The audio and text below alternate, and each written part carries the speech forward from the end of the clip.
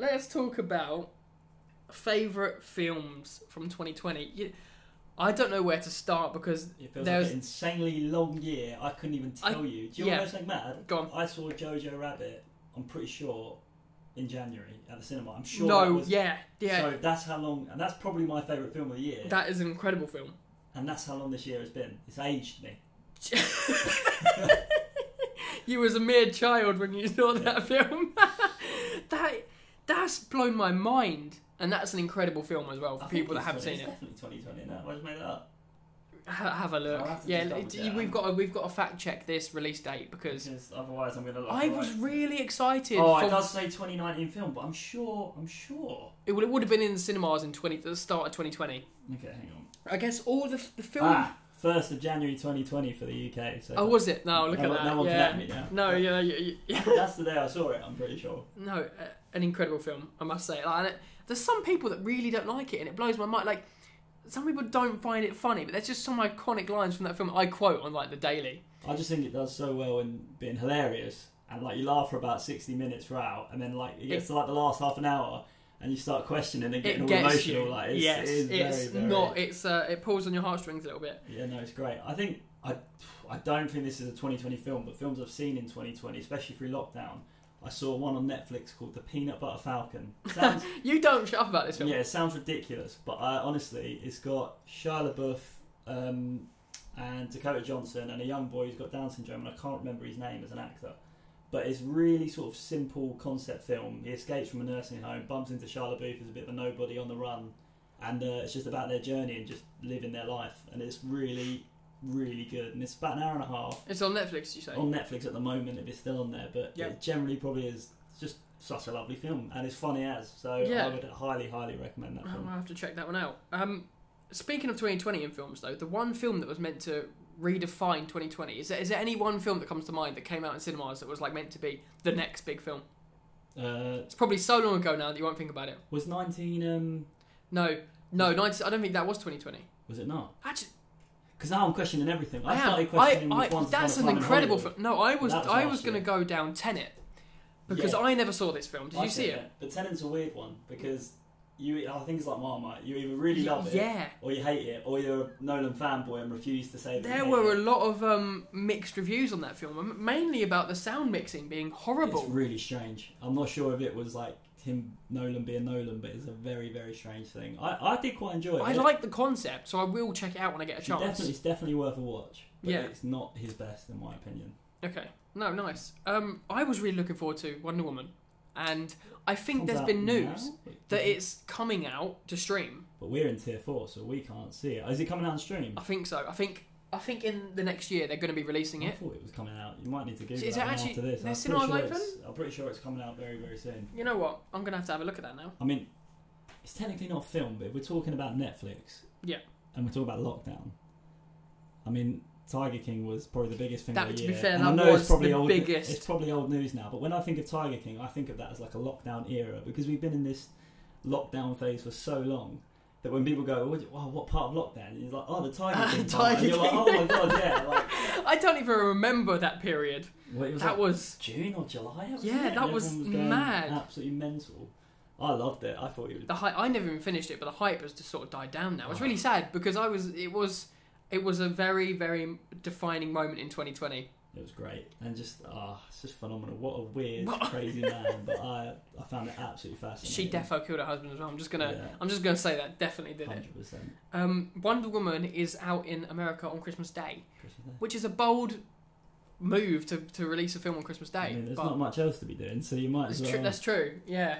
But it's got good reviews as well from what I've heard. I've heard very good things about it so far. Which is, I quite enjoyed the first one. A lot of people don't like it. I really like the first one. Bit cheesy. Yeah, but I really liked it. I thought it was that was great. I'm sure there must be some more films in 2020. I feel like we're missing some golden. Should we have a look online and talk about some films that were released in 2020? I mean, we could dabble into TV series. I mean, it's Netflix has had, again, a very, very big year. Queen's Gambit. Have you seen it? No, I haven't. I've heard it's a lot of good things about it. It makes chess badass. Yeah. It's good. I like it a lot. Big Mouth as well. Love Big Mouth. Series 4. Season as well. Yeah, I completely agree. Incredible. Rick and Morty in the UK came out with their second part of the newest season. Fourth season? I think Yeah, so. fourth season. And the Vat of Acid episode was highly like praised. I thought it was really good because it makes you think. But I don't know if I would have given it. I wouldn't have given it an award. But I do think it was a good episode. And if you do, even if you're not keen on Rick and Morty, do watch that episode because it is a bit heart-wrenching. It will make you think about life a little bit. For a cartoon, anyway. Mandalorian, Disney Plus have been smashing it.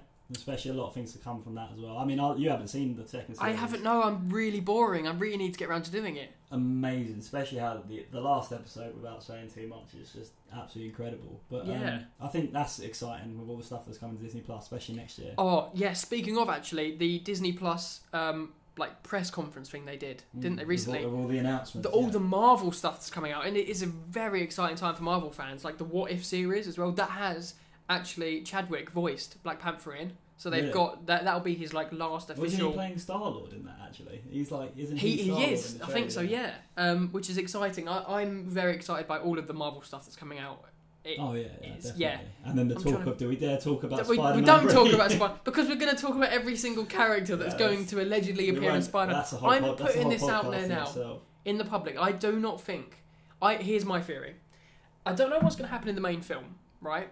But I think all of these characters that are getting announced, finger quotations, going to be in it 5 seconds. They will be an after-credits scene that's going to lead on to Doctor Strange Multiverse of Madness, whatever it's called. Because they can't cram all these. They've learnt from their mistakes. They can't cram all these characters into a film and make it good. Amazing Spider-Man 2 flopped, which it shouldn't have done because it's an amazing film for that exact reason. I hate that film. I think unless they do like an Endgame thing, like an Endgame where they sort of travel through the different sort of eras. Yeah. They do something like that where they literally pop up for like a minute. It will be like a cameo. I don't think you'll get this massive fight scene with all the Spider-Men that everyone's hoping for. Half of me hopes you do. You never know. Because it might be good to get a redemption of some of the characters. You never know.